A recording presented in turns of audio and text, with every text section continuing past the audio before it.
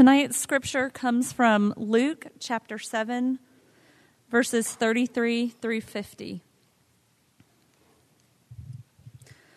For John the Baptist has come, eating no bread and drinking no wine, and you say, he has a demon.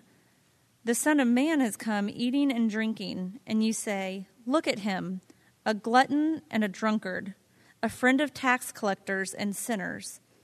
Yet wisdom is justified by all her children.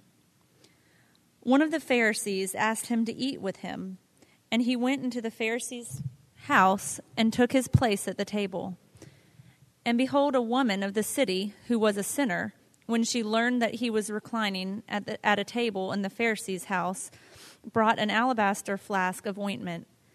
And standing behind him at his feet, weeping, she began to wet his feet with her tears, and wiped them with the hair of her head, and kissed his feet, and anointed them with ointment. Now when the Pharisee who had invited him saw this, he said to himself, if this man were a prophet, he would have known who and what sort of woman this is who is touching him, for she is a sinner. And Jesus answering said to him, Simon, I have something to say to you. And he answered, say it, teacher. A certain moneylender had 2 debtors. One owed 500 denarii and the other 50. When they could not pay, he canceled the debt of both. Now which of them will love him more? Simon answered, the one, I suppose, for whom he canceled the larger debt. And he said to him, you have judged rightly. Then turning toward the woman, he said to Simon, do you see this woman? I entered your house, you gave me no water for my feet, but she has wet my feet with her tears and wiped them with her hair. You gave me no kiss, but from the time I came in, she has not ceased to kiss my feet. You did not anoint my head with oil, but she has anointed my feet with ointment. Therefore I tell you, her sins, which are many, are forgiven, for she loved much. But he who is forgiven little loves little. And he said to her, your sins are forgiven. Then those who were at the table with him began to say among themselves, who is this, who even forgives sins? And he said to the woman, your faith has saved you. Go in peace. The word of the Lord. Thanks be to God. Pray with me. Lord, I ask that you would honor the very reading of your word, that it would penetrate our hearts. It would penetrate our minds. Lord, I ask that you would come and you would speak now. Give me clarity of thought. There's a lot here. Help me to know what to hold on to and what to let go of. I pray that my words would fall to the ground and blow away and not be remembered anymore. But Lord, let your words remain, and may they change us. I pray this in the strong name of Jesus. Amen. I grew up in a church that you would never invite your friends to. It smelled old. It was chronically in conflict. We went through at least 5 different pastors growing up, and it was pretty legalistic. Yet I remember the Lord used it in my life. I've had conversations with a lot of people over the years who they hate their church that they grew up in, and they always look very pessimistically at it. But yet, we probably shouldn't be so harsh because the Lord uses those things in our lives. And we have to realize that every family is dysfunctional. Most of you, once you moved out of your blood relative household, and looking back, you realize, wow, we were so dysfunctional. And it's the same with our Christian family. Every church home is dysfunctional. We're dysfunctional in here. And I thank God for my dysfunctional family growing up. But it did have a lot of problems. The attendance, it was slipping. The giving was down. You looked around, and we were probably about 10 funerals away from closing. And the worship was just so stagnant and stale. And so our church tried to fix it.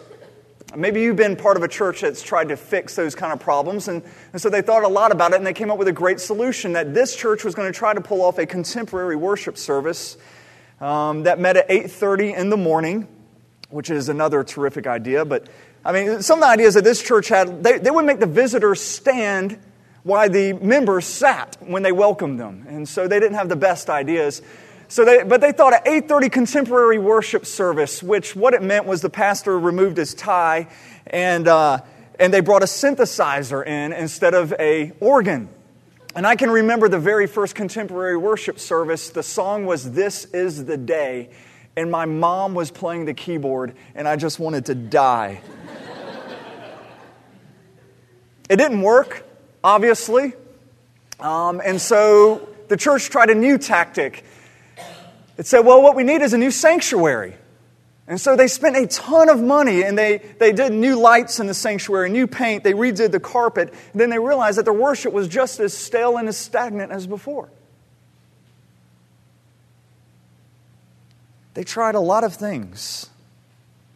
I don't think they ever got to what would work, and that's a greater understanding of the gospel. We're going to look at tonight worship. What affects our worship? What should our worship look like? What do we do if we've been having a lot of stale worship lately? How does God want to change our hearts in this? And we've been going through the book of Luke, and Luke, we mentioned a couple of weeks ago, over and over again, the theme of Luke is faith, and he's just going to keep telling stories about faith. And this is a story about faith that ends with your faith has saved you, go in peace, but it's also a story about worship. And I love it because Luke really slows down the story. It's very visual. It's almost like a movie as he's describing all the details. He wants you to focus in on this. It's also a very familiar story to us. And I like to ask that you try to hear this for the first time. And because typically if it's a story we've heard a lot, we just kind of shut off our minds. But try to hear this for the first time and what it says about worship. This is a story about Jesus being a friend to sinners. He's invited to a home of a Pharisee for dinner. Now, to be invited over to somebody's house for dinner in this culture was a pretty big deal. It's not just dinner. You're welcoming a person into your life. It's a very intimate thing to have somebody over for dinner. It's a way of showing acceptance. And so you see early on that this Pharisee, Simon this Pharisee, he's very interested and he's very open to Jesus. He probably heard Jesus teaching. He probably, right before this, Jesus had an explosion of miracles in response to John the Baptist's question. And he's probably either saw those or he heard the reports of those, and he's really curious and he's open. And so he wants Jesus to come over for dinner. A woman hears that Jesus is going over to this Pharisee's house for dinner, and so she rushes over there as fast as she can. Now, in this day, when a rabbi would come over to your house for dinner, you'd leave the doors open, you would invite the community to come in. And so all the community would be able to come in if they wanted to, and they would stand along the walls, and they would be able to listen to the conversation that you would have with the rabbi. It was a teachable moment.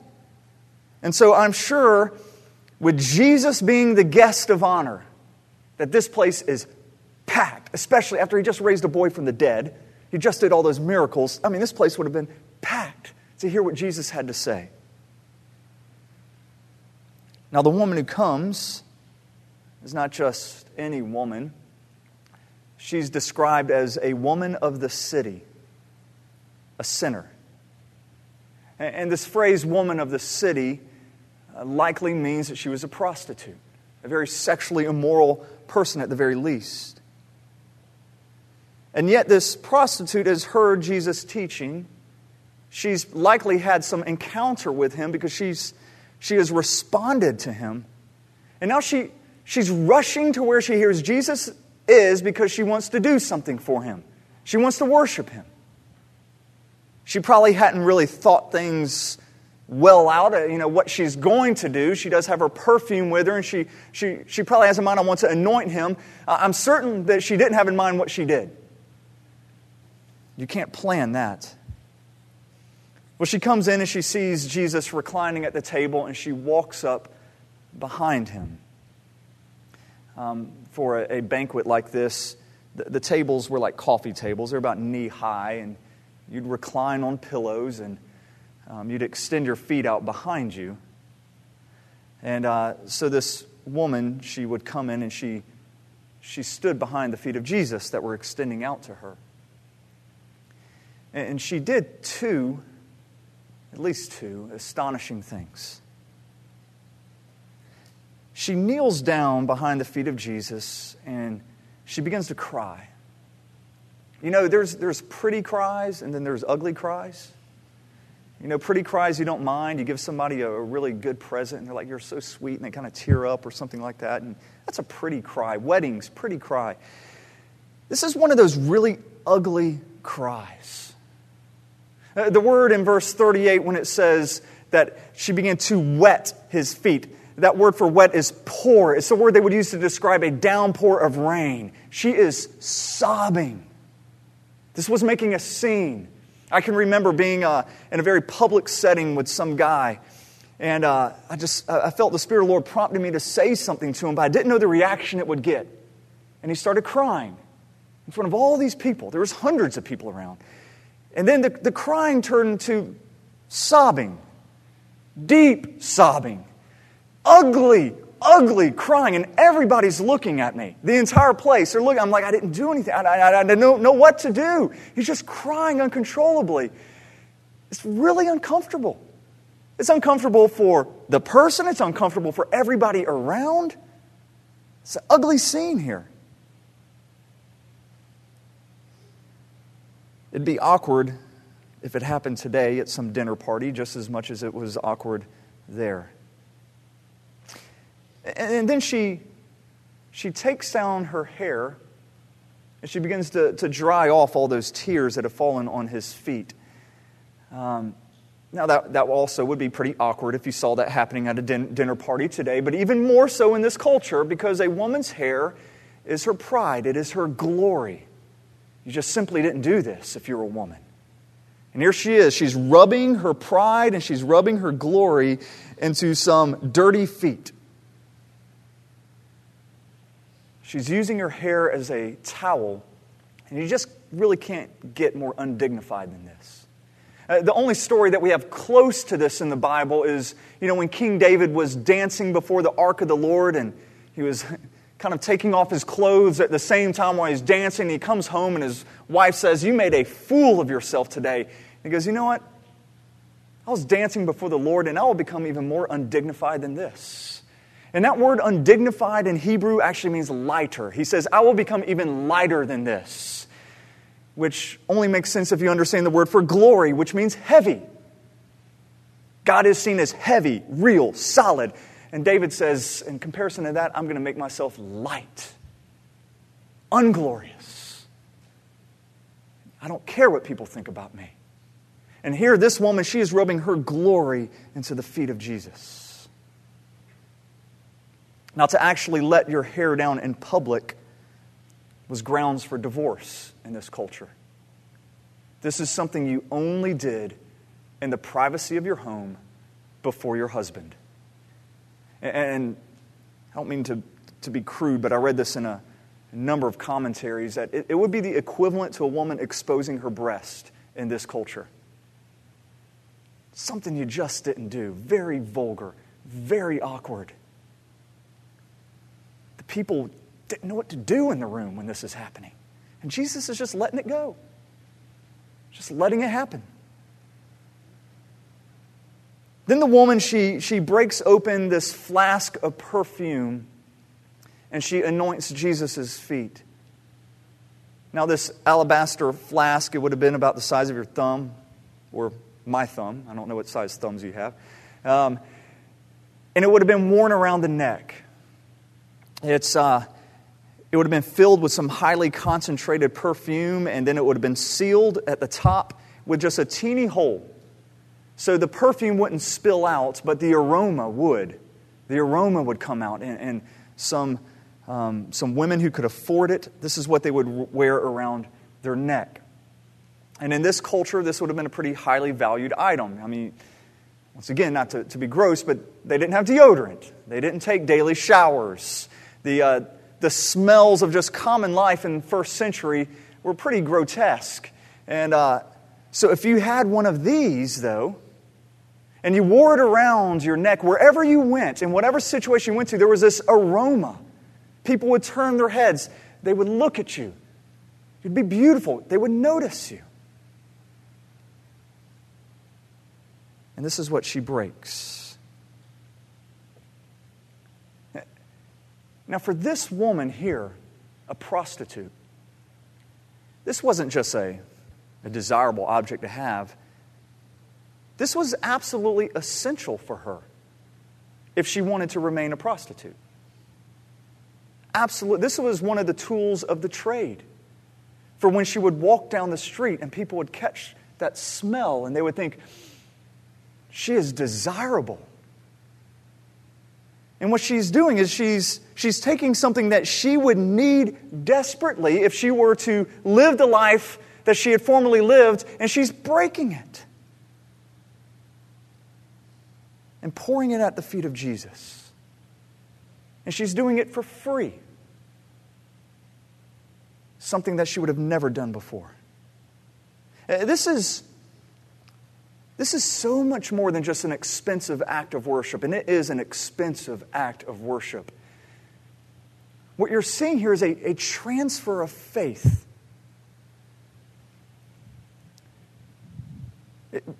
We looked at that last week, how you don't try to create more faith for Jesus. What you need to do is transfer the faith that you're putting in things like your wealth or your education or the fact that you can work hard, and how you place faith in this. What you need to do is transfer your faith away from that and place it onto Jesus. Not just try to muster up new faith. You need to actually transfer faith. And what she's doing here is transferring faith. She's saying, I'm no longer going to be this woman. I'm making myself unattractive. I'm rubbing my hair in your feet. I'm breaking the one thing that would have been that aroma that people would have found desirable. I am no longer that person. She's not holding on to the things that she held on to so dearly before. Let me ask you a question. Is this what proper worship looks like? Is this what your worship looks like? I've been thinking about that question a lot. Or is this, let's look at Simon the Pharisee, what his worship looks like. Simon is thinking, as we probably all would be when this is happening, he's not a prophet. If he knew what kind of woman this was, he would never allow this to happen. It's awkward, all these guests he had invited over there. This is happening in front of them all. And to Simon's credit, before you're just, really just throw Simon out the window, he doesn't say these thoughts out loud. He keeps them to himself. He's well composed. And he even calls Jesus a respectful term later. When Jesus says, hey, Simon, I have something to say to you. He goes, speak, teacher. He still calls him teacher here. At least he's being respectful. And there's a bit of irony here in that Simon is thinking that Jesus can't be a prophet because he doesn't know who this woman is. And Jesus is actually reading Simon's thoughts and says, well, let me answer your thoughts for you. And Simon would have been well aware, okay, he is a prophet. And he tells Simon a story. Look at verse 41. It says, a certain money lender had two debtors. One owed 500 denarii and the other 50. When they could not pay, he canceled the debt of both. Now, which of them will love him more? This is the equivalent of owing money for a car versus owing money for a house. That's the equivalent. And the money lender forgives both of those debts. And Jesus' point is this, okay, one has a greater debt than the other, but you know what? Neither one can pay. They're both in the same boat. Neither can pay. But the money lender has canceled the debt. And the larger that person is aware that their debt was and the more it's been canceled, the more they are appreciative and thankful. And Jesus then compares this story to Simon and the woman that is before him. Now, I love verse 44. Jesus, he dramatically turns and he looks at the woman. This would have been the first time because remember, Jesus is reclining at the table. His feet are behind him. Everybody else is looking at the woman. Jesus hasn't. But now Jesus, he turns and he looks at the woman. And he says, "Do you see this woman?" Duh. I mean, everybody, she's the elephant in the room. Everybody's been staring at this woman. Everybody knows what's going on. Jesus isn't asking, "Hey, did you happen to see the woman come behind here?" He's saying, "Look at her. Don't just judge her. Look at what's really going on." And this is very, very rare in Scripture. I challenge you to find any times like this when Jesus points at somebody and he tells a group, "Look at this person." He's saying, take a close look because what she is doing is admirable. You need to do this. Look at her. And then Jesus makes a comparison between Simon and the woman. And this is when things get really, really interesting in this story. This is where in the past, years past, I've just kind of read through this and just really slowing down and reading this over and over and over again. I really feel like maybe for the first time I started getting some understanding. Jesus, he tells Simon, when I entered your house, you didn't wash my feet. You didn't wash my feet. That was a common courtesy. You had a guest over, you would either wash their feet or you'd get your servant to wash their feet. And at the very, very least, you'd put a bowl of water there to where they could wash their own feet. And he says, you didn't do that. And you didn't kiss me for a greeting. Two very common courtesies. The first was, pretty necessary because first century Palestine, they wore sandals. The roads were in horrible condition.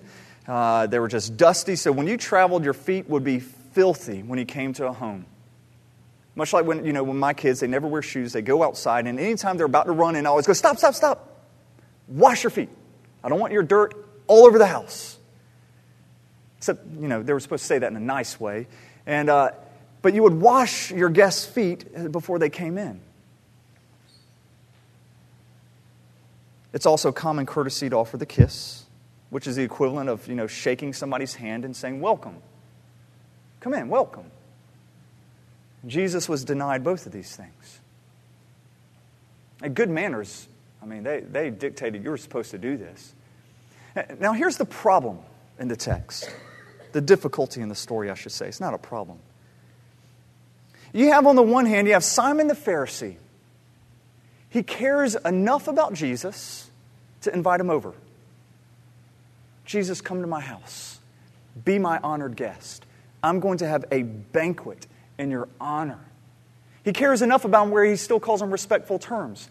Teacher. That's a term of humility. And then you have Simon the Pharisee on the other hand. When Jesus comes, he denies him the most common of courtesies. And he shames him. It's almost like you have two Simons. You have one welcoming Jesus in, hosting a banquet in his honor. Then you have the other Simon denying Jesus of common courtesies. What's going on here?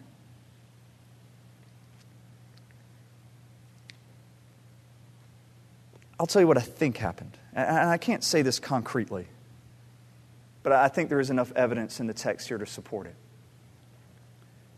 I think when Simon invited Jesus over, he was inviting Jesus over. He was expecting Jesus.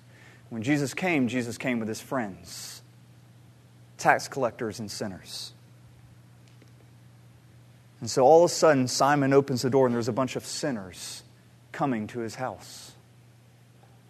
Look at verse 45.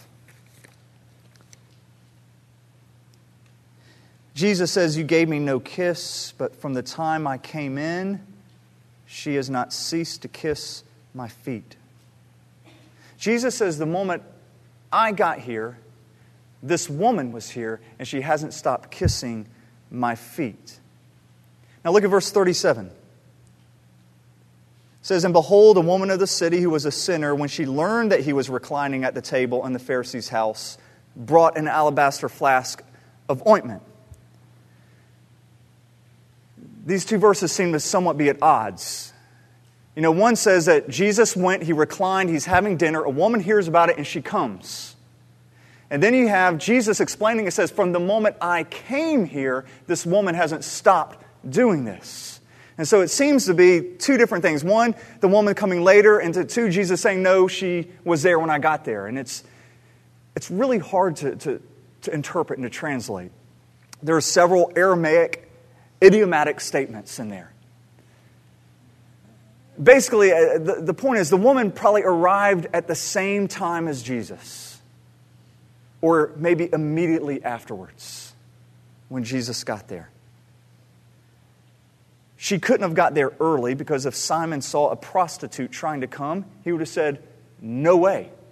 He would have seen her like a contagious disease. Absolutely. She would have defiled his entire house. He would have turned her away.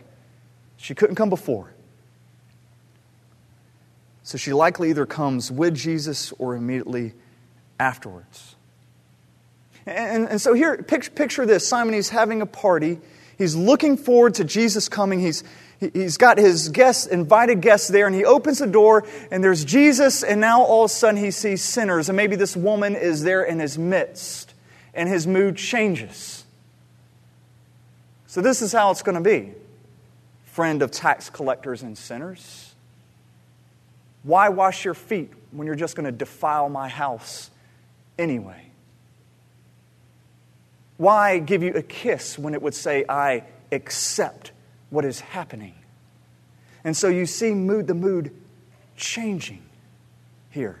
Even if Jesus just came with his disciples, one of his disciples is a tax collector who Simon would have despised. And so as Jesus comes in and he is not given these courtesies and he kneels down, this woman sees Jesus dishonored. Even if she didn't actually see Simon shunning him, the moment Jesus would have sat down and put his feet back, she would have seen the feet and she would have known Jesus has been dishonored. And she's like, no, I came here so Jesus would be adored. Jesus is supposed to have all honor. And so this is why she begins falling down and she's just bawling. She begins washing his feet, giving him the honor that was refused him. And she had to be aware of, it's because of me and because of people like me that Jesus is treated with such dishonor. And therefore it breaks her heart. You know, she understood the love and the forgiveness that Jesus had offered her early. She's now getting a picture of how it is costing him. It cost him dearly. And Jesus, he says the same thing when he tells the parable about the two debtors and he says, your debts are forgiven. What happens to the debts? I mean, do they just kind of, float off into the air and they're gone?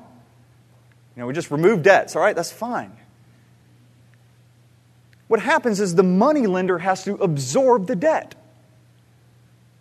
He loses all the money. It doesn't just go away. Debt just doesn't disappear. The money lender now has to pay for it. There's a cost. And Jesus, his forgiveness that he gives us cost him dearly. It cost him his very life as payment. Now, I've talked to a lot of people over the years that have this very vague view of God and of the love of God. Perhaps you're one of them here that, you do believe in God and you believe that God, he loves everybody and he forgives everybody and that's about as much as you've thought about it, but you're comfortable with that. Let me just say, in all of my years, I have never known a person who believed in a vague God with a vague love. I've never seen that person move to worship. Ever. Ever. It can't. You've got to have an understanding of a God who sacrifices. It's when you see sacrificial love, it moves you to worship. When you see that the love of God for you cost him something, his forgiveness of you cost him something, that moves you. But not just this vague God who loves everybody, forgives everybody, and there's no penalty, there's no cost, no payment. Jesus tells us here that our worship is in proportion to our understanding of our forgiveness. It's in proportion to our understanding of our forgiveness. And so we should ask God to give us an awareness of sin. You know, more than any other thing, this leads you into worship, asking God to give you an awareness of sin. Now, as a pastor, especially starting a new church, I get all of this promotional mail, you know, of all these conferences, and I get these CDs and free books, and they all have the same phrase or some form of it. Have more dynamic. For some reason, churches love the word dynamic. Have more dynamic worship at your church.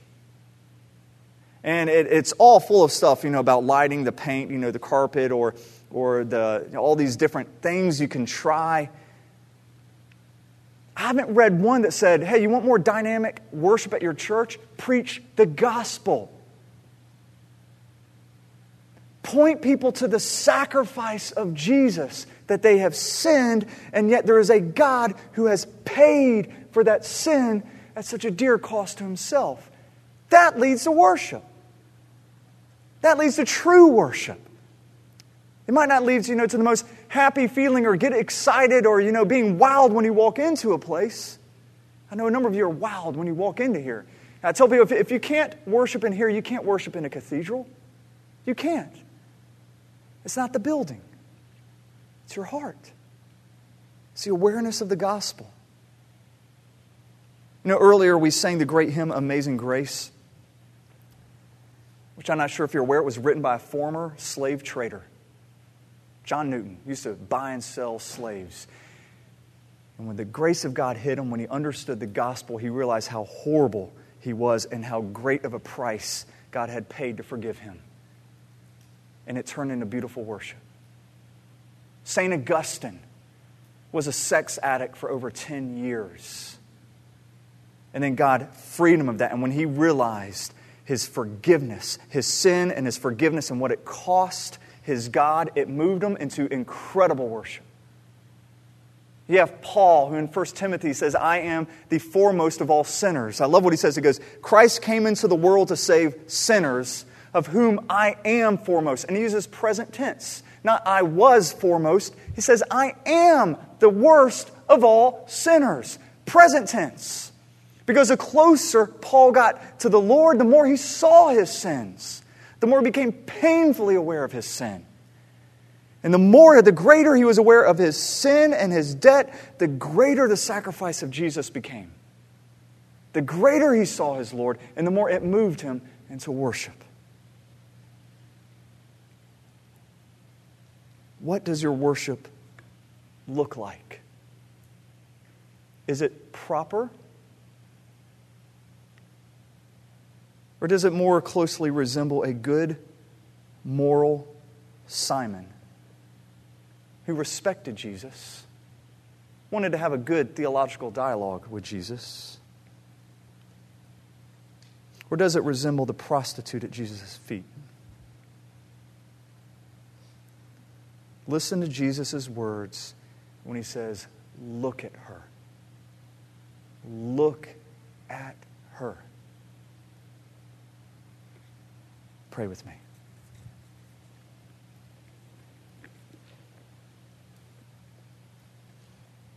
Lord, I love this story. I could just see it playing out in my mind. You can smell the smells. You can smell the perfume filling a room. You can hear the sound of the flask breaking, the uncontrollable sobbing, the gasp of people when they see what's going on in front of them. I can see Simon squirming in his seat, silent, not knowing what to do. The penetrating eyes of Jesus looking at Simon and then saying, look at this woman. Look at her.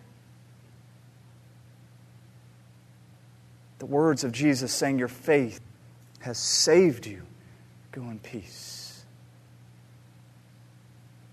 Lord, may your Spirit come, breathe life into the words we have just read and looked at. Inscribe them on our heart. And I ask now that through the power of your Spirit, you would show us our sinfulness, not in a vague way, but bring to mind all the ways we have fallen short, so that it will magnify the cross, which will then magnify our worship. And I pray this in the strong name of Jesus. Amen.